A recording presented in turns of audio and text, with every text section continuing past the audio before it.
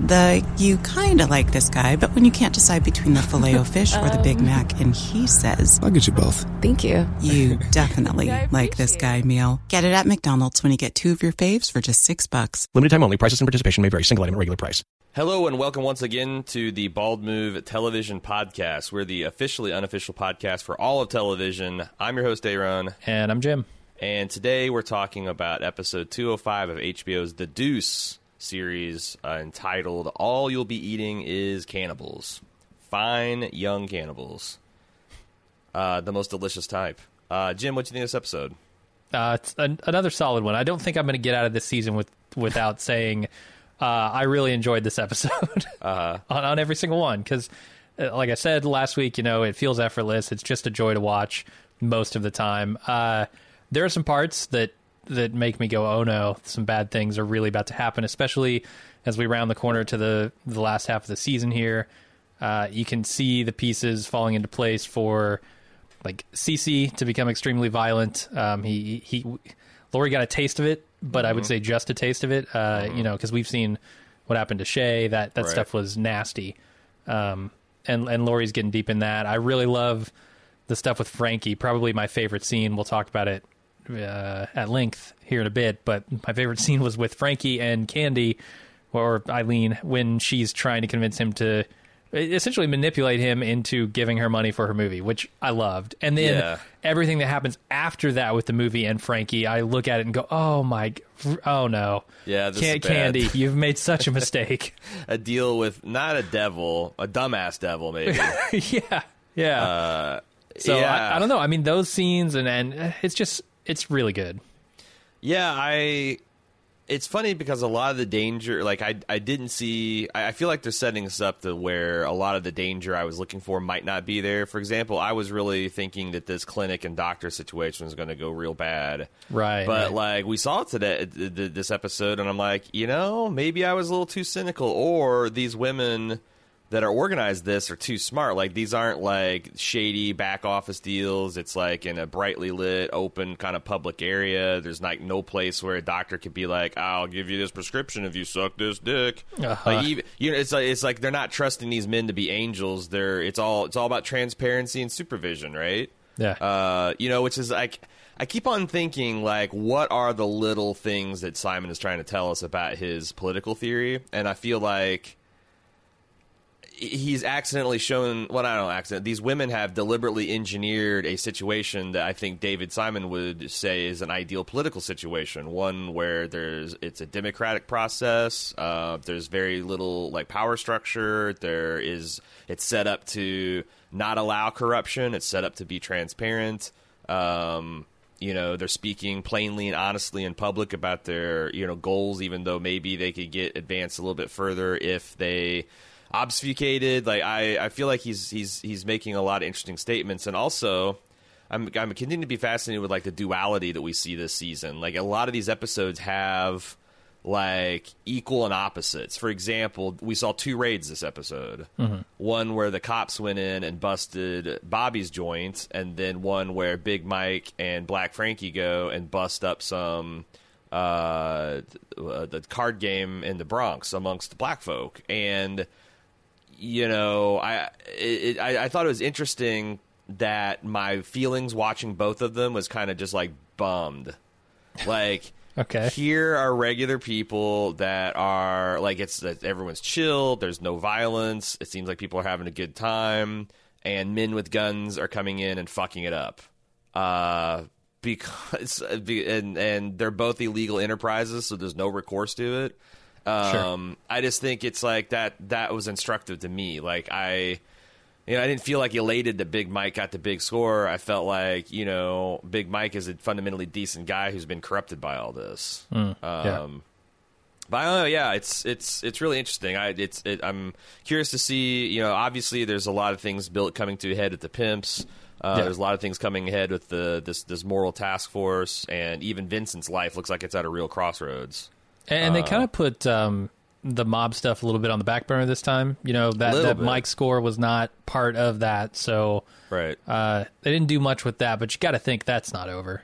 No, I mean, I think they're just showing that was like Abby coming to the realization that she's got this got a righteous view of herself that like, hey, I've done everything on my own steam and I haven't needed these gangsters. And Vincent's like, well, you know, why do you think you're able to operate in this environment without being, you know, drug into the pity pit? It's because of this protection racket that we're all participating in. And Abby doesn't like that. And like, you know, like Vincent's, everyone seems like they're being forced to take sides.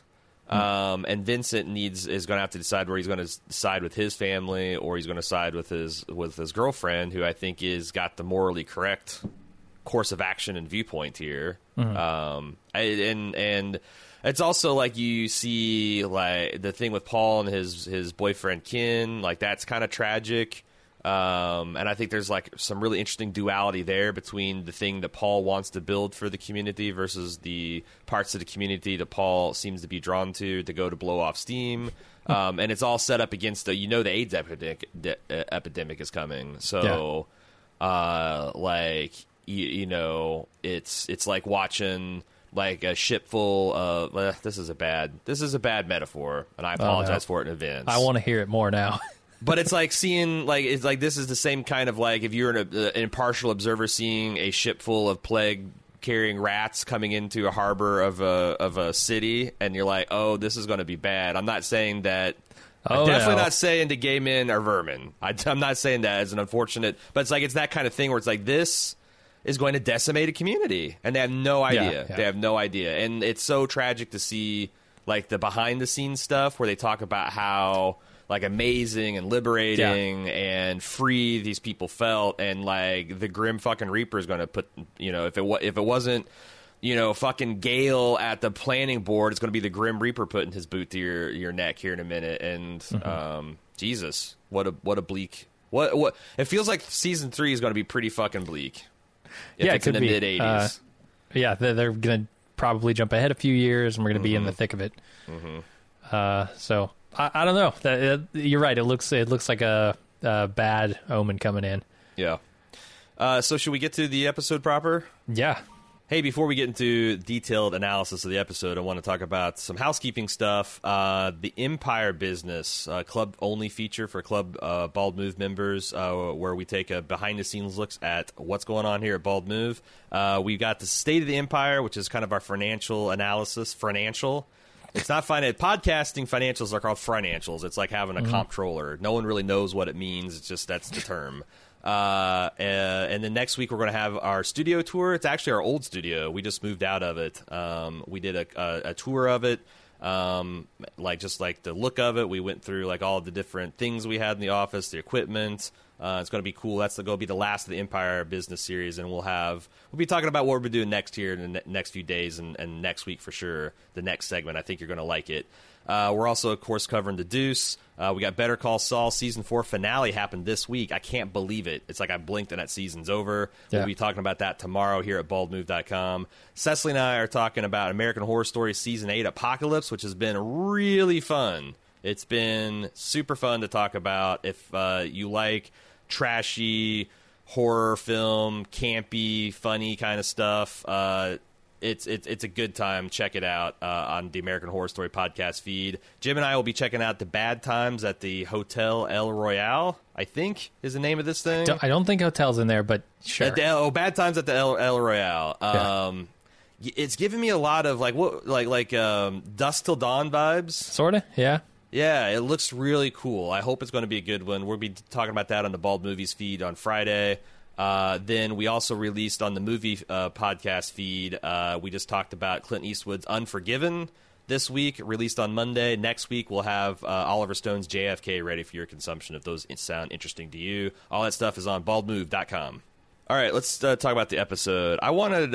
There's something that I was, speaking of duality, when I was watching Frankie and Vincent and James Franco, I kind of feel like I got this subtle, because you know they're doing with the makeup and hair essentially, they're differentiating. But like I was looking at him and I noticed a trick that I think Franco is using where he plays Vincent like Vincent is a mature, responsible, fairly level-headed businessman, who plays like he's the cocky playboy. Like, that's his act that he can put on, but it's not like you can see around the edges that part of the performance is not super convincing. And then when he plays Frankie, it's the exact opposite. Frankie is the cocky moron playboy, and that is who he is, but he can put on the air and the affectation of like the responsible, sober businessman, but you can kind of see around the edges of that act. Yeah. You know, and I think that's like it's so cool to see, you know, that like duality amongst the brothers play out in a single man. I thought that was kind of cool. And I think it's also interesting, and maybe just a consequence of it being the same person doing both acting jobs. Right. But he also manages to maintain, you know, even with the exact opposite personalities, he manages to maintain this feeling that these guys are brothers, you know, and very, like, obviously raised in the same environment. They have a lot of the same experiences. It's something that I think you kind of get for free when you use the same actor for both of those roles. Sure. But it does help to sell the effect of them being brothers. Yeah. And it's just like Frankie is such a case of arrested development. Like, as Eileen was walking up to him and he's bouncing his ball and he's like having this elaborate fantasy of like being a star baseball player or whatever, I'm like, this guy is such a child. Like, what man acts like this? However old he is. What is he, 30 now? And then Eileen walks up and says something like, you know, are you trying out for Little League or what? And I'm like, yes, it's exactly. And he doesn't get it. No, because, you know, just like a little boy wouldn't get the fact you're making fun of him if you said something like that. It's right. I thought it was kind of interesting. Let's talk about that scene, because that's maybe my favorite scene. There's absolutely nothing legally binding about a finger through a fence. Let me tell you that first of all. Right, yeah. The finger binding can be legal, or can be binding, but through a fence, every judge in the country. There's not a court that you'd have standing with in the country. It's also profoundly creepy. I don't know why I find this finger through the fence so creepy, but it's like, there's something about it. When he jams his finger through that fence, I'm like, oh, that's gross. Yeah, don't touch that finger, Candy. It's a bit of a glory hole situation. Yeah, something like that.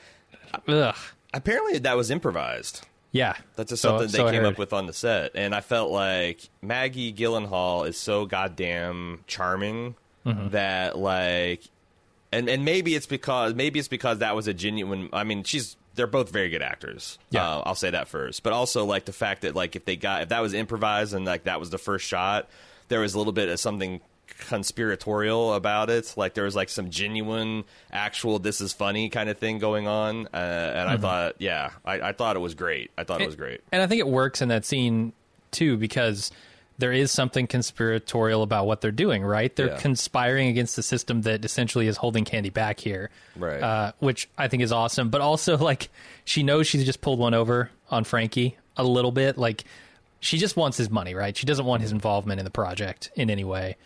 And she got it. She got it by playing to his worst instincts, which are the gambling genes that he's got. Yes. That idea that this is a gamble and it's safer than most of the gambles you've made. And if you lose it, what's it to you? You know, you've lost this much money many times over. Yeah, who cares? Old button fly gambling genes he's got. Yeah, no, it's such a good scene. I really love it. Yeah, and it's like because it's both instincts. She plays on the fact he's an inveterate gambler and like explicitly pitches this as a gambling proposition, but also appeals to the fact that he wants to be the big man like his little brother. So she's like, yeah, you can be a swinging dick executive producer and to have all that. And I don't know what's going to end up happening. Like, it seems clear that Vincent is going to get her entangled in a lot of stuff and like fuck up with the salary and like how soon. Like, I don't know how deep it's going to go. Is it going to be just like trying to cast his girlfriend or I guess wife, fiance? Fuck, I don't know. Or is he going to actually start wheeling out like metaphorical bags of pennies from the Enterprise? You know. I mean, he might. We've seen that track record before. Right. The other thing he's doing is trying to get other producers involved. Yeah, that's not great. This is a road to disaster for Eileen, and I hope that she sees it, and I hope that she's able to head it off. Yeah, it could be. I just think it's so clear. I mean, I think these are her, like, these are her hustler. That's what the word I want to use. These are her hustler instincts kicking in, because she not only did she know exactly what she needed to say to get this guy hot and bothered for the proposition, but she also like super smart and like velvet glove the whole oh, do you got it on you? Because she knows like this pinky through the fence thing is bullshit, and if she leaves Frankie for 24 hours, he's going to go spend $10,000 on anchovy pizza to make up with his girlfriend. You know. Yeah. She's real clever. But I also, if we want to just keep talking about Eileen, like there's a lot of duality in her role too, because on the one hand, I think she's got the makings of a really talented filmmaker, because she really is getting in psychologically, like what are people wanting to see and why? What is the core fantasy here? What is and is there a fantasy that we can reach out and like? I mean, the best way to build a new market, like if she wants to do female empowerment film and like some more cerebral, more erotic things, the best way to build a market that doesn't exist is to find a way to appeal to the existing market and also attract those other people into that. And I feel like that she's doing that. She's going to have solid fucking and sucking, but she's also got this, you know, and that's the other thing is, I thought there would be trouble not using Harvey's wife for the writer, but we found out that she actually paid a guy to write, and he wrote a conventional kind of like, man, you know, this is Little Red Riding Hood story, but it's the big bad wolf who's the star. Yeah. And she just instinctually knows that's not right. Right. She couldn't get that perspective out of him. Right. So she's going to have Harvey's wife write the erotic version of Taxi Driver for free. For free, too. Yeah. But so there's the one side. She's smart. She's getting this stuff done. But I also think the fact, like, Harvey's there as, like, a cautionary figure trying to help us understand that she's also very inexperienced and naive on this business side. She doesn't want to use mob money. I think we're supposed to understand that she's going to eschew filming permits and try to do this all kind of like guerrilla style. And those are very intensely risky propositions to be doing in New York City, where everyone's got their hand out. And if you don't pay them, then you'll get the other hand that's clenched in a fist. And I don't know. I just don't know.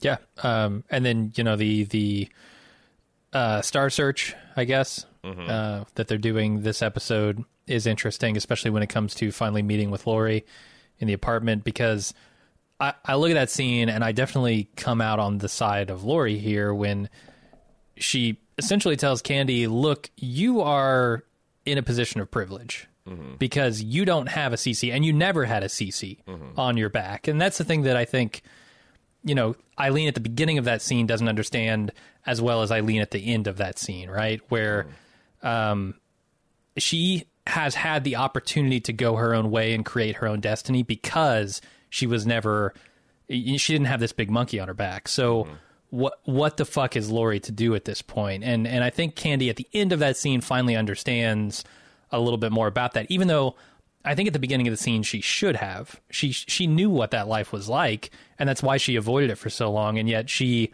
sort of let herself believe that she had created her own destiny against all odds, but she wasn't against all odds, right? She was against a lot of the odds, but not all of them. Lori is up against all the odds.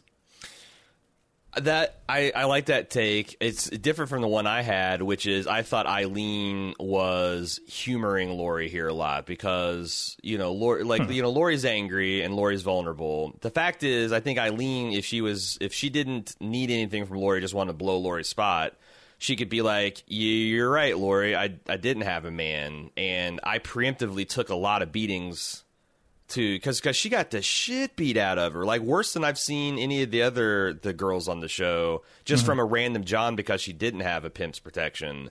And like, how many times has that happened to her over so it's not like Candy just, you know, when Eileen was out there as Candy just floating among the clouds and dodging raindrops, like she took like, and that's what Lori's like, she doesn't want to take that. She got to take, she does, that's like, I don't know, do you think this is the first time CC beat Lori? I almost feel like it is, because it wasn't like, it was like just a quick a couple backs of the hands. And I like in contrast to in contrast to like last year, Dorothy, or I forget her, Ashley, her street name. I felt like that's like when he starts cutting on you, that's when he's beat on you a couple times. And we had talked about the difference to Lori is that like she kind of came pre-broken. Like she's like, yep, I know what the game plan is. I'm on board the game plan. I am fully supportive of the game plan. You don't need to worry about me, Cece.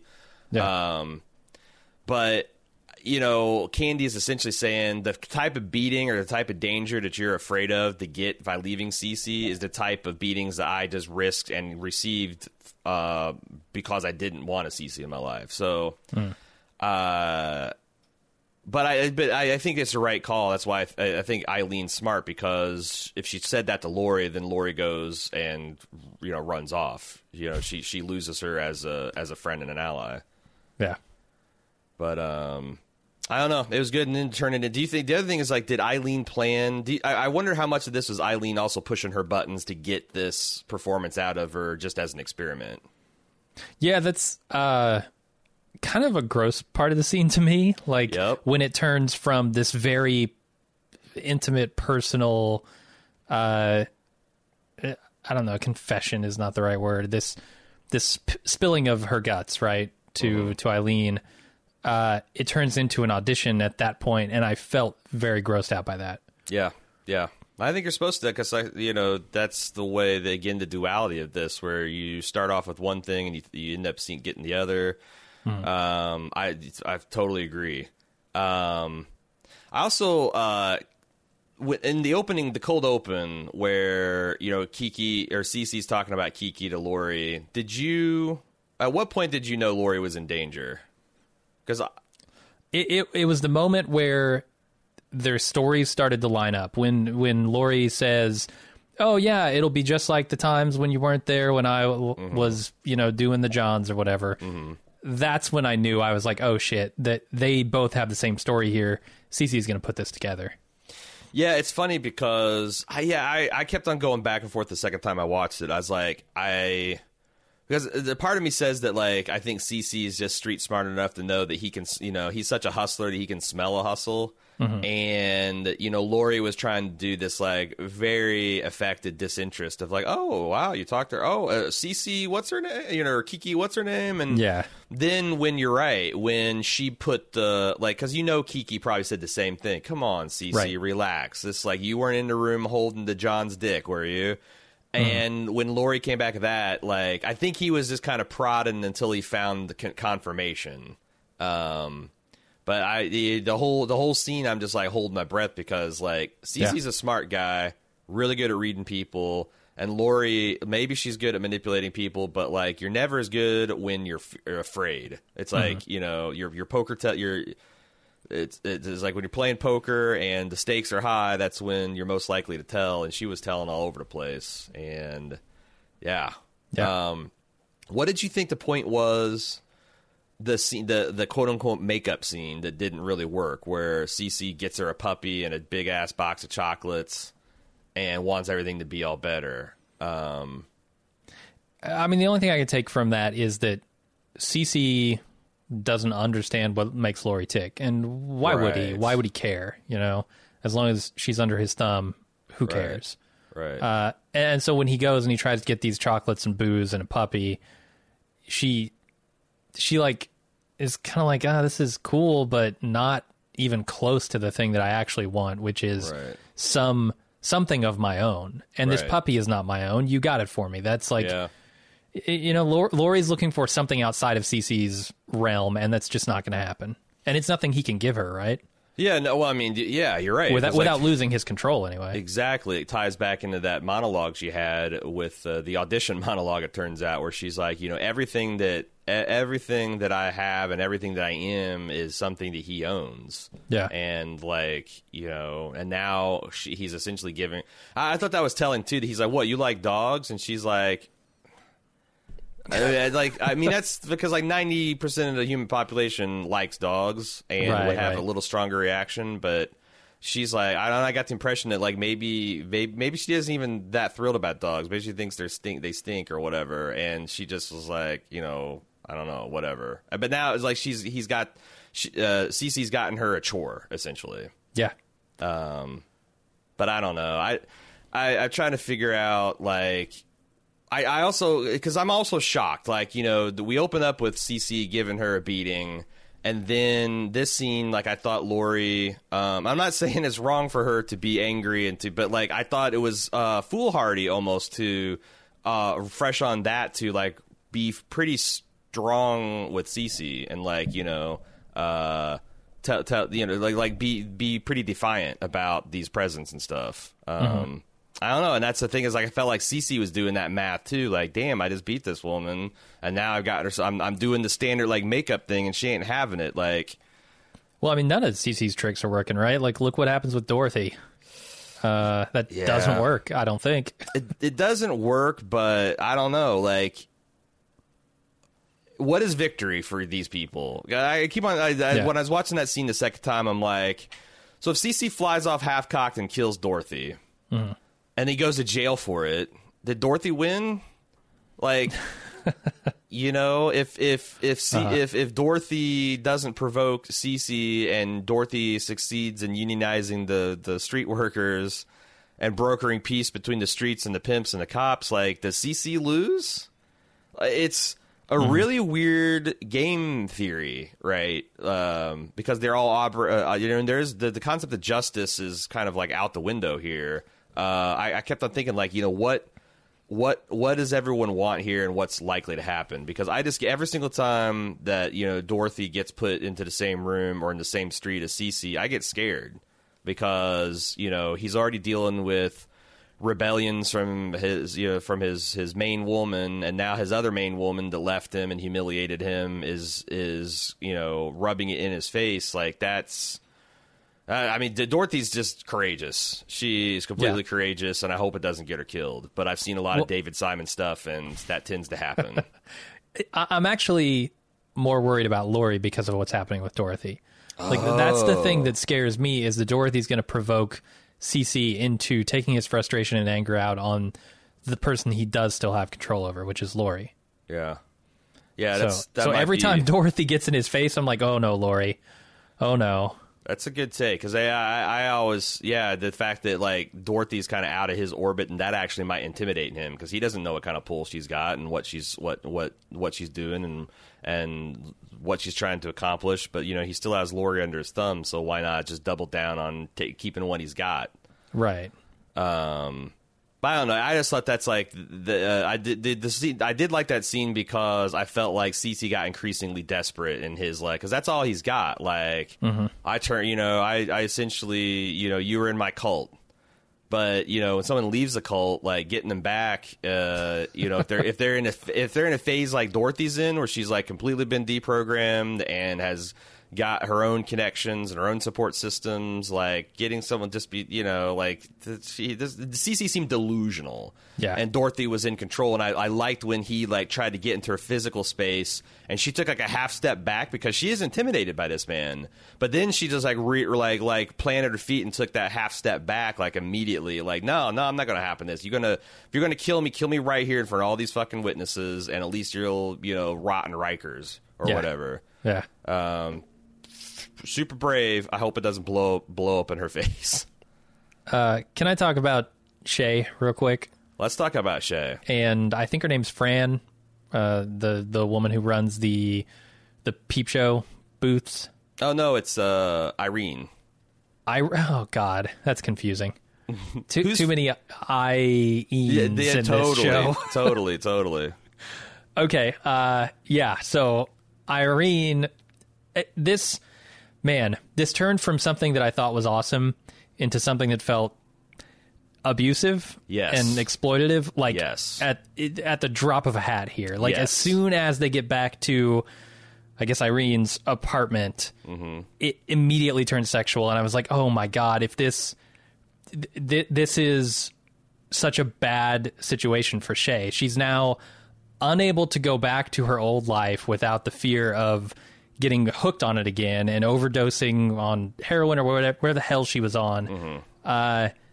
She's stuck in this apartment now with this woman who is making sexual advances. If she's not interested here, this is very, very bad. And I think It's interesting because I think it would be more obvious and more scary if this was a man doing this to Shay. You know, she's tired of dicks, but okay, maybe you throw some tits in the mix and she's up for it now. I just, that's another scene that I felt a little bit skeeved out by. Well, I think your instincts are good because, like, you know, that's, I mean, I think that, like, if you got, let's say, because, you know, as a straight white man, we rightfully so get a lot of shit about, like, our behavior and the fact that we've been on top of the world for a long time now, and we haven't exactly covered ourselves in glory with our run. But I think there's a school of thought that, like, if you could just, like, you know, slap the sense in all the straight white guys in the world, that the world would be a better place. And that's probably true. But there are, you know, straight white men are humans, and humans tend to exploit other people. And that's the tale. It just, you could, I mean, I thought it was explicit that, like, Shay is being helped by this fellow woman, and there was that dynamic, and then Irene, literally as soon as she got Shay to accept this offer and, like, make it bare that, like, it's this or going back to Rodney, which is going to be beatings and addiction and probably death, she puts and she cloaks it with, like, oh, is it okay? Oh, no. But, like, she just, it's super inappropriate to pivot the relationship to that in these circumstances. Yeah, she got her just clean enough to understand the danger she was in if she went back to it. Totally predatory. Yeah, and then took advantage of it. And you can see... I'm sorry, what were you saying? I was going to say, this is no different than the doctor who asks for a blowjob in order to get pills, right? Right. And, like, you can see that on Shay's face. Like, she kind of blinks and is like, oh, I get it. You're my pimp now. Okay. So right. I'll minimize. Like, but you can tell, like, this isn't something, I don't know. Maybe I don't want to editorialize too far in the other direction. It was like Shay would not contemplate a lesbian relationship, but, like, she never has. And I don't what does consent actually even mean in this scenario where it's very clear that the person has no other option? Like, this is why, like, sexual harassment became a thing in the last 3 decades, because if someone is dependent upon you for their livelihood or their career or their shelter or their safety, like, like, what is consent in that situation? Like, well, yeah, you can tell me no, but then your life will turn into a nightmare shithole. Right. It's that power imbalance. Yeah. Yeah, but then Irene is also trying to talk her up and prop her up. But it's like, I guess if I had to choose, like, she's a clear upgrade over Rodney. For sure. But Shay is still in, like, this kind of, like, I am trading sex for security. That's the straight up exchange. And, like, I don't, like, she hasn't escaped in the same way that Dorothy's escaped. And maybe that's going to be the thing, like, that this will be a stepping stone she can get with Dorothy, and, like, maybe she can truly get free. The other thing is, you know, I've been pretty tough on Irene. I don't think she's an evil person. I don't think a lot of people are evil. They just don't know any better. And, you know, I also think the story here is that she's had feelings for Shay for a long time. And now she's just, like, you know, desperate to act on them. She's playing a dangerous game with Rodney. Yeah. Because, like, you know, like, I think if Rodney wasn't, like, fucking sky high all the time, he would have already kind of seen through this act. And because I don't think he quite cottons on to the fact that Irene has essentially lifted Shay right out from underneath his nose. But that will, like, you know, New York, for such a big city, it's an incredibly small place, it seems like, in this show. Yeah. Because it's not like they're, like, moving to a different borough or whatever. Like, it's they're in the same area. This is going to be found out, and then what happens? But I don't know, because that's the thing. Like, I could see in a world, you know, Irene's got mob protection. If Rodney comes and beats the piss out of her, I don't know. Like, that we might have another dead pimp on our hands at the other, and it won't have to be. There you go. Yeah. It won't have to be Slim Charles lowering the boom this time. No, maybe they'll send him in. He seems to be the executor. What else do we want to talk about? I thought it was a very clever. I want to talk about I guess we can talk about Darlene and Larry and that whole situation, and then I want to talk about Big Mike, because there's just a really funny transition there. So I thought it was really, Larry continues to be charming, like, trying to, like, study his art. Like, he's watching this movie. I think it's called Blue Collar. It's got Harvey Keitel and Richard Pryor's in it. And he's like he's watching this and like just seeing this acting job, and then he's walking down and he's like practicing his lines, and then he tries to like make it his own by he's like got to stay on the line, Jack, and he's like nah, he wouldn't say that. I think that's really funny, and it's like the one of the amusing things of the episode, but then you see that it's having his being Twitter-pated with the whole acting career is having him slip in his pimping duties, which is keeping the women he's with from being beat by the men that they're servicing. And there's, he's talking about having trouble making his nut, the fact that they're, got family depending on him. A lot of that's because, like, Larry is lost a couple steps. He doesn't have his head in the game. Yeah, and it's funny because when you say lost a couple steps, I think he's moving in the right direction is the weird thing. Like, what he needs to do here, in my opinion, is jettison some of the people who are keeping his nut up so high. Maybe, let other pimps take them, bring them to Abby, let her, get these people back up on their feet. Right. Just stick with Darlene, because I think, honestly, Darlene and Larry could have a good thing going on here, right? They're both into kind of the same stuff. They could both help each other in that regard. Sexy actors, yeah. Right. I actually get a pretty good feeling there between Larry and Darlene, but I think Larry is torn right now. Larry's looking for his place in this movie thing, and I don't think until he finds it that he's going to be able to see the path out. Yeah, and Larry used to be the one that scared me the most because I think Larry is kind of dumb. Yeah. And, dumb, violent people are the scariest because they're also, especially ones that are insecure the way Larry is, because how the hell do you not insult someone's intelligence? Like, you just never know. Like, you could just make an offhand remark about a fact that you know that they didn't, and then you're getting beat up because you made them feel stupid. Like, it's it's a literally fucking landmine. But, like, it's weird how mellowed out he is, which makes me think that, like, it's going to hide something bad. But I don't know. Okay. It's also like, because I while you're talking, I'm thinking like, what if Larry just came home like a zookeeper at the zoo and just threw his cages open and be like, all right, go on, women, go forth and sin no more. Like, I imagine a lot of the women would be like, no, fuck that. You need to take care of us. Like, true justice isn't like when you've got an exploiter and an exploitee, and the exploiter just stops. Like, the true justice is helping the exploitee back onto their feet and to reintegrate society, because just stopping it and turning it loose is literally like just shutting down a zoo and open up its cages and being like the animals, fend for yourself. Like, how the fuck would they do that? No, this is the thing that Dorothy was talking about, when they're discussing how to handle this problem of the pimps and the prostitution, and she says we need to support the women. That's what she means, right? Yes. Like, you can't just shut off the floodgates and hope that everyone will be okay.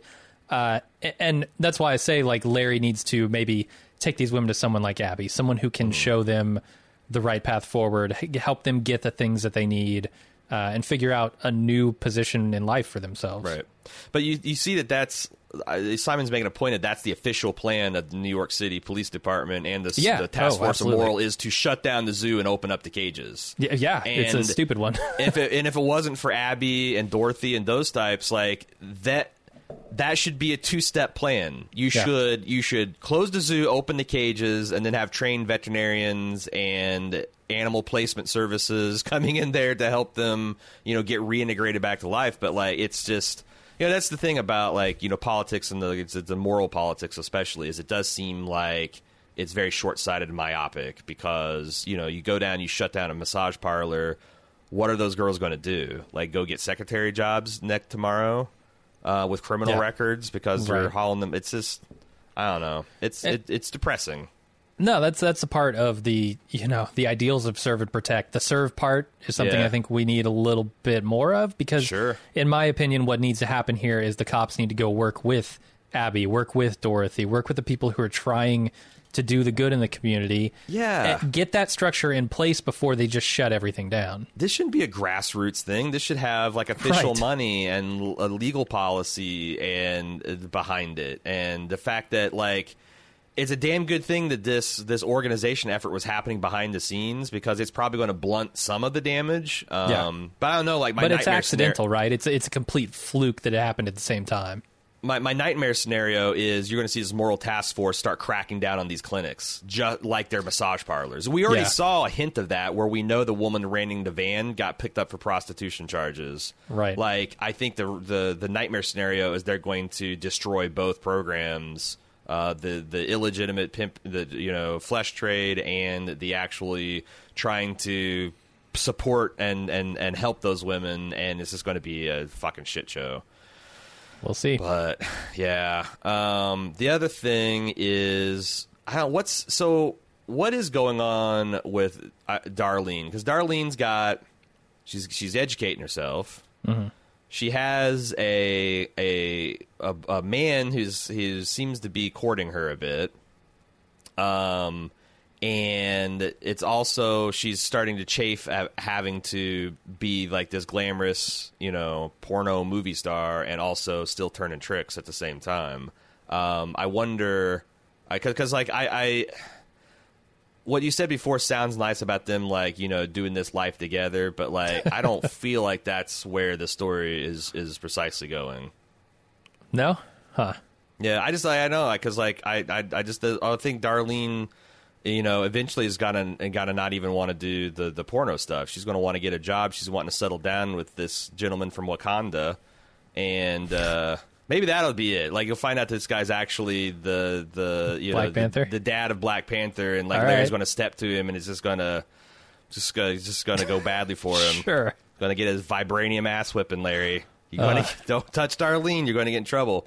But I love the transition between that man saying, "Say no more, I never pressure a lady," to like Big Mike pressuring a lady, and getting the hot tip about the family card game.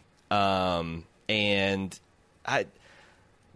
man, what a trip for Big Mike. Like, he was like the man of the hour, lording over Club 366, and now he's he's not a henchman. He's what would you call him? He's like an Omar, running a crew. I guess. He's like Nick Cage in Gone in 60 Seconds. There you go. He's running a crew. I was going to go with Omar, but yeah, let's because he's got a little bit of he's not exactly. The other thing we found out about Big Mike is he's not exactly straight down the stereotypical masculine line when it comes to his sexual proclivities. Sure. But I don't know. It's interesting to see. Like, there's a little bit of commentary about like, like there's this like black on black crime, because there's this family, there's like this neighborhood card party. Ain't nobody getting hurt by anybody, and these guys get a word of it and they go and fuck it up. How many times can they do that? Like, right now, and I think that's the story, is like these card games are being guarded by a big dude with a machete. Well, that ain't gonna last for very long. Nobody's going to play cards if the big man at the doors has got a machete. So now there's going to be guns. There's going to be like this violence begets violence. And for the first time, I've started worrying about I thought Big Mike was just going to be the guy who busts heads and throws drunks out. I think he might be going into harm's way in a big way now. Yeah, he could be, especially once Frankie gets involved. Mm-hmm. Like, that's the thing that honestly worries me the most about this, for some reason, is cutting Frankie into that. Right. Because Frankie can be a bit of a loose cannon, far more so than Big Mike or Black Frankie. But I don't think Big Mike's going to take Frankie on. Like, I got that he was humoring this guy. Like, okay. Because especially when he's like, "Hey, I'll take my brother's cut," and like Black Frankie just kind of gives him a look. He's like, okay, never mind. Like, he's not going to intimidate those guys. And the only way he would have in is if like he went to Rudy and said, "I want you to force me into Big Mike's crew," and I think Rudy would tell him to go fuck himself. So there is another interesting kind of like a subplot to this, which is where Tommy was impressed by this heist and the score, and then he asked about Carlos, and Mike's like, "No, this guy's a drunk." Tommy had a look that might say that Carlos is going to be sleeping with the fishes. Because we saw him falling asleep in the big boss's car when he's trying to be. He's like, I think Tommy might take care of this guy. There was a very dark look crossing his face when he found out that he shit the bed with Big Mike here. Yeah. So could be. I wouldn't put it past that guy to kill some people. Right. Also, trademark David Simon black humor when, Big Mike's like, can you not count? I said 2 hands on the table, and the guy sheepishly pulls out his hook. Yeah. And then Big Mike and Frankie look at each other and it's like, what, it's good. It is. One other thing that I want to talk about is Paul and his situation. We kind of just danced around it a little bit, but so in this episode, he goes to the zoning board, I think is where he's meeting here. In a what do they call it? Town meeting, I suppose. Some kind of city council, alderman, something like that. Yeah. Trying to get the zoning for his lounge, let's call it. Definitely not a bar. Not a bar. Trying to get that approved. And a lounge. It goes strangely, in my opinion. I did watch the after credits sequence, and they were talking, David Simon particularly was talking about what a vibrant, exciting time this was for the gay community. Sure. In New York. And I guess I didn't have that impression of the late 70s. I thought it was something that was still much more under the table, but this town council member or this zoning board guy just comes out and says, hey, I'm gay. The person sitting next to me is gay. We don't have any problems with that. And nobody in the room... It's tough, right? Everybody is kind of couching their stuff in terms of like, oh, well, it's going to be noisy. I'm not objecting to the type of people, just the noise and stuff. Right. But it was very above the table, which kind of surprised me. Yeah, I wonder because it would be extremely interesting to see what happened to the plight of gay people in America had the AIDS epidemic not happened. Right. Because I wasn't alive. I mean, I was alive for this, but I was like 2 years old. So I think the story he's telling here is like, gay, like, imagine like, if you're a straight person, imagine if you weren't allowed to like be sexual or have sex or even proposition the people that you're sexually attracted to your entire life. Everything had to be furtive and underground. And imagine like for the first time that this started opening up and there's like clubs of like-minded people that you could just go and get your bone on, or you can, and now they're like wanting like, well, that's great, but like also we want to just hang out and talk and like live like people. And there's this guy who's like, he's older than Paul and he's been doing this for a lot longer, and he's just being like, you know what, I'm not going to let this young man get blackguarded by you people. This isn't just about like, we're not just all about sucking and fucking and running around shirtless with ashless chaps and like scandalize, like we that's why I think the undercurrent is like, that's how you know us, because that's all you've allowed us to be. Like, we'll take whatever you allow us, but now we want actually a place in civic life. And I do remember the AIDS scare and how it was like, well, this is God's scourge. And I feel like that emotional shit really, like, people are on the fence, like, okay, yeah, that makes sense. Or like, hey, if you hug these people or bring them close into your life, you might be able to catch it. And it's just right. And it also, like, we talk about in the Black Klansman podcast how like every time black leadership would step forward, they get assassinated. Well, fucking AIDS, like, how many civic leaders in the gay community were assassinated by that, essentially? I'm not saying that, like, the government engineered AIDS like they did that. Of course. Although, no, I'm not even going to say that. But it's still, the effect is the same. If like you take a certain number of like your up and coming leaders, the people that could be businessmen, that could be allies, and you just murder them without any rhyme or reason with this disease, then what the hell? So that's the thing that going through my mind is like, man, what would gay culture and how would gay acceptance be in America? Like, I feel like that set them back decades, because that zone meeting felt like something you'd see in the early 2000s. Like it felt very like that exact same, like, no, this isn't, we're not going to let you do this. We're not going to let you stereotype and demean and all this other stuff. But that's interesting. I also think that's super interesting that Paul,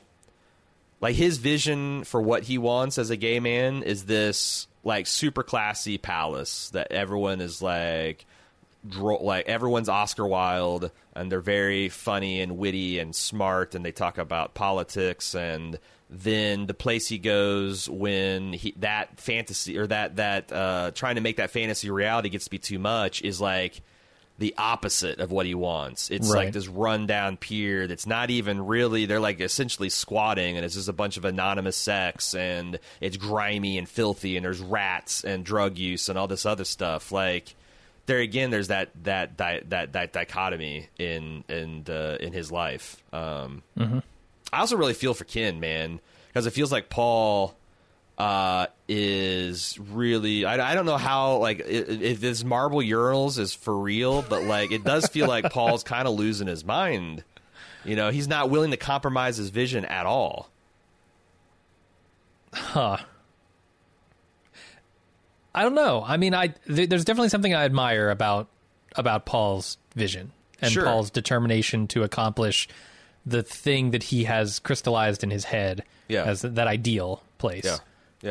I can definitely admire that. And I think, yes, there are places you can go with that dream and that vision that are overboard, certainly. And I think marble urinals would qualify. That said, I don't think there are literally marble urinals. I think that Ken is worried that seeking the perfection he's trying to seek will get in the way of getting anything good at all. Right. And I very much understand that principle as well. Right. It's something that I struggle with myself. Like with my work and my personal life is just like, you know, that idea of letting perfect be the enemy of good enough. Yep. So I see both sides of it, and I feel like there isn't an easy way out of that. It really, I just need to see which side of this battle is going to win. Is Ken going to be able to convince Paul that this is maybe not the best thing to try and chase this dream down to the detail? Maybe if they can get something done, it'll be good enough. Yeah. And I hope that's how it comes out. I hope Paul doesn't get so caught up in this dream that he loses his way and nothing comes of it. Yeah, also, what did you think of the scene? Because, like, Paul and Ken meet with that male porn actor that we saw earlier in the season, and now he's got this, like, little off-Broadway comedy show or, like, two-man show. I'm not sure exactly what the context of that was, but you're talking about him becoming a star. I was trying to think, like, you know, where are they going with this? Is like, because it seemed like Paul was like infatuated with this guy, and like Ken was a little bit of aware of it, and I wasn't sure if this was just like because I also was struck by how much he looks like just a buffer, younger, more famous and handsome version of Ken. Okay. You know, and he's got his shirt off, and he's got his pecs, and he's like, you know, and I wonder if it's trade up. But also, it could be that, like, you're going to, like, this is going to be, like, this guy maybe could have been a breakout star, and he's going to die of AIDS next season. Yeah, could be. I don't know. Because there's, like, you know, this guy just keeps walking in and out and having a couple lines, and, like, okay, where is this going? It's either going to be really, really good or really, really bad. I mean, are they trying to show the types of clientele that Paul might have in his dream, in his fantasy? Because this guy, I don't know that people who are doing these sort of off-Broadway underground homosexual plays are going to be able to afford the type of luxury that he's putting into his facility. So that's interesting. Is this something where we're tracking the trajectory of this star on the rise, who's then going to be able to, you know, trade in the kind of circles that Paul is looking to attract, or are we looking at the tragedy angle, saying Paul does not have the clientele to support the dream that he's going after, and that Ken's ideal of compromising a little bit would actually fit the clientele better? That's a really good take, because now that I'm thinking about it, like, it seems like the kind of guys that you want to show up there are like the politicians that want discretion, the businessmen, the people with money, and then you get the beautiful people, like the actors and the talent in there too. Like, yeah, you're right, and it's also I think that, like, maybe it's something that Paul's realizing too, because, like, he had, you know, when he first appeared to this zoning committee, he had no idea that half of the people there were gay, or at least 2/5 of the board were gay. So he's like, maybe that's, I don't know. I don't know. I think he's building the type of place he wants to go. But yeah, you're right. If it's so expensive that like could Paul from 5 years ago from season 1 of the Deuce afford to go to this club? And if not, like what the hell are you doing, Paul? You're pricing yourself out of the market. It could be. We want to talk about Bobby because Bobby's just another he's a real sad character. But he's trying to fight wars on multiple fronts here. He's trying to gaslight his wife into well, I'm not that involved. Well, I'm involved, but I'm protected. Well, I'm protected, but I still might spend a night in jail and humiliate you and your and our family. And also, he's absolutely refusing to compromise with Vincent to keep the peace in Vincent's house about. Fuck you. Not only am I going to leave, I'm going to buy the whole bar around on me. Let me say, I think Vincent's solution here of Bobby going away for a few days is not a solution at all. Oh, it's horseshit. I think this is kicking the can down the road. Yeah. Abby is not happy with this man's presence on any level, and if he comes back at any time, she's going to have the same problem. And she's wanting Vincent to make a choose a side, and Vincent trying to be like. Vincent's trying to treat Abby like Frankie's treating his idiot girlfriend. Like, you know what, Bob? You just go away for a couple of days. I'll buy her some anchovy pizza, and she'll just be so thrilled that I remembered what her favorite time. And Abby's not that kind of girl. I don't even think Frankie's girl's that kind of girl. It's just like that works. In any human relationship, that works a couple times. A person can say, I'm sorry, and do something nice, and you're like, okay, sure. Where it goes from there is like whether the person stops doing the shit that is hurting you. Yeah, I don't know. I think Bobby and his family life is fascinating, and I don't. You think he's at risk of dying this season? I don't think he's going to die. I think what's more likely is his wife is going to leave him. Or at least make steps in that direction. Yeah. Let's see, what else we have to talk about? I feel like we didn't talk about the cops. Okay. So the morals task force is on uproar because the chief canceled the raids, which also pissed off Bobby and made Ralph Macchio's vice cop look like a fool. Doubly this episode because he said there's a raid coming and there wasn't, and then he said there's no raids coming and there was a raid coming. But Chris knows what he's doing. He's like, okay, if you're going to tell the media, don't tell them before an hour. To keep it quiet. We're going to take people that we trust. Which I thought was interesting that Ralph Macchio was in on that raid. I wonder how Chris, when he told them that he just stay in the room with him for a whole hour, and Ralph Macchio was like, hey, I got to make a phone call. I got to tell Mr. Miyagi something. No, you sit your ass in here for the next hour. You're not leaving. You're not getting no phone calls. No, I think it's literally that. Like, they call a meeting, they say, we're going to raid this place, and we're doing it right now, get your gear. Right. But just don't give an opportunity for a phone call. Don't let them out of your sight. Yeah. Yeah, I don't know. I get mixed feelings about, because I said there's something slightly chilling about these cops coming in with shotguns in what's essentially like a living room situation. It's like I like it when cops come in with guns drawn, when there's murders, when there's like an armed robbery, when there is risk of massive loss of life or property damage or public safety concerns. It's always weird. And I understand that sometimes you need to go into a Wall Street high-rise and arrest a banker, and you probably need guns for that too. But I mean, that's the thing. If they were going to arrest the executive of Merrill Lynch, they wouldn't fucking come in there with flashbangs and shotguns. They'd come in there with suits and handcuffs, right? Sure. And it's something. It's something to I just feel like the image of it's just like Frankie or Big Mike and Frankie coming in and fucking up that card game. It just felt like a violation of something. And I get it.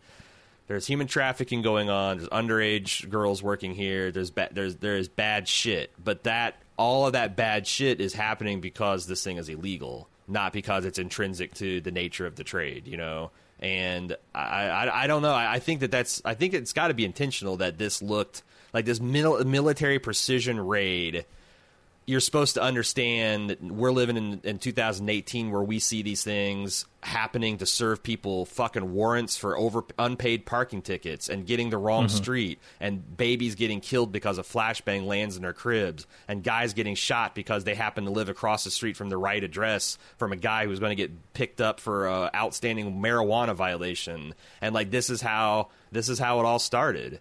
And how do we feel about that? And my answer is, I don't feel real good. It felt like it felt bad. Like what if somebody got an itchy trigger finger and like greased Bobby? Would that be justice? You know? No, I feel you. It's a weird thing because at the same time I'm torn. This is mob connected, right? There could be muscle in this place, and maybe they don't want. Maybe they're willing to kill a police officer or two. But you keep going, But you keep going back. It's like, why are there guns? Why is there the mob? Why are the cops? Why are the? Yeah, it's a chicken and an egg. I totally feel you on that. It's just this is maybe a scenario where I'm okay with the raid when you know these things are mob connected. You know there's violence in the mob going on currently. There's potential for violence in this situation, and I think being prepared for that is a good thing. When you're serving warrants, fuck that. What do you need? 16 police officers in SWAT gear and shotguns to serve a warrant. Right. But I mean, it all goes back to that. Like, you know, the reason, I mean, it's the cops have a dangerous job nowadays, but the problem is I feel like it's the politician who has put them in harm's way, because it didn't used to be that every single traffic stop you'd come up to, you would expect to maybe get a gun pulled on you, because why the fuck would you? We've lived in a society where at any given time, 2.5 million people are in prison. There's that many order of magnitude that are felons, and they're on probation. Maybe they got a ticky-tack parole violation that they're scared to get thrown back in prison. So it's like, you keep up in the danger of just, you know, day-to-day interactions with the police, and you get this society that nobody wants. And it's not the cops' fault. It's definitely the politicians. And fuck these people that in 2018 are still wanting to get double down on the drug war and like the other vice wars. We need to really hold those people accountable, because if we stopped all that right now, it's going to take decades for communities to return to the real gold standard of community policing. Yeah. But it's just going to get worse and worse until we stop it. Like, even if we stop it, it's going to take years to reverse the damage, and we're not even stopping. So, yay. Hey, before we got into the a little bit of feedback we got, I just want to remind people that we have the club.baldmove.com. And if you are enjoying our coverage of the Deuce is a small show, and it's an even smaller podcast. And there's no way Jim and I would ever have dreamed of covering it if we were still working our full-time jobs. We'd be lucky to be doing one podcast a week. The reason we're able to do so many podcasts a week, all the ones we talk about in the housekeeping each week, is because we are supported by largely our listeners at club.baldmove.com. And it's not just an altruistic thing you do to support independent podcasters. You get a lot of really cool bonus features. If you like Jim and I and the things we do, I'm pretty sure you'll like Lunch with Jim and A.Ron. You'll be interested in the behind-the-scenes look of the Empire business. You might find our quips funny. You might enjoy getting watching our podcast be live recorded, which often is a way to get the podcast hours before you might otherwise get them. Lots of cool features. You can check most of them out for free. Preview them just by going to club.baldmove.com. You can always get a 30-day free trial, risk-free, by signing up for the club. Club.baldmove.com. We don't have a ton of feedback. We did have a little bit from Warp Fox. He says, there's no way the big Mike caper doesn't come back to bite him in the ass. They're going to know that someone gave him a gun, and I doubt they're going to treat Mike's closet friend very nicely. Yeah, I wonder if they'll make that connection. They might. But yeah, I'm afraid for Mike. I'm afraid for Frankie, the not idiot Frankie, and I'm afraid for Big Mike's friend. How much of Frankie's movie producer act is Eileen going to put up with before she gets fed up with this bullshit? 0%. Yeah, None of it. And what's Frankie's recourse if she just says, you know what, I've got your money, I've already spent it, you've got no muscle, you're a man without a country, get the fuck out of here. Yeah. Like, you know, he's got, I don't know, maybe, you know, like, I wonder, because Frankie reminds me a lot of that fucking big dick idiot in season 2 of The Wire, the dock worker's son. I forget what his name is. The guy who was in the HBO sitcom. After that. Right. He keeps getting like that guy was an idiot, and he refused to realize it, and he refused to just play his role, and he ended up trying to do a caper, and he ended up getting a bad end. And I wonder if Vincent's going to like, because I could see Eileen doing that. Why wouldn't she? Like, yeah, you paid your $10,000, you get your credit. Be on set, get your rocks off if you want, but stay the fuck out. And like Frankie getting indignant and like trying to tool up and cause trouble. Yeah. You know, like burn the place down or like rough up somebody, and then you know that's the problem, because Eileen doesn't have mob protection. Does that push? I don't know. I'm waiting to see how all these levers get worked. He also has a trivia note. The movie Larry's watching in the theaters, Blue Collar, starring Richard Pryor and Harvey Keitel. However, the actor featured in the monologue is Yaphet Kotto, a David Simon alum of sorts. He's best known for his portrayal of Lieutenant Giardello, or G, on the show Homicide: Life on the Streets, based on Simon's 1991 award-winning book of the same title. So that's cool. I do like how he... I do know that this is loosely based on the real people that are like featured on the Deuce. I don't know whether those people are still alive, but a thing I thought was always amusing about The Wire is you would see like the real Avon Barksdale showing up as like a minister, a community outreach minister, or you'd see the real Omar. You'd see the real Omar Little, like the guys based on, show up as like this old man who's a I wonder if there are, because I know that Vincent and Frankie are based on a real person. I wonder if like some of these real life individuals have been around. I haven't heard anything, and I feel like that Sepinwall or like they would mention that on the behind the scenes thing. But I do like that he puts those little Easter eggs in for himself. So. Yeah. That is the show for the Deuce this week. I think we only got like 3 left. We're really chewing through the season fast. If you'd like to send feedback, please do so at tv@baldmove.com. You can also get on our forums.baldmove.com, to talk about the latest episode with your fellow fans. That's all we got to say. Until next week, I'm A.Ron. And I'm Jim. See ya.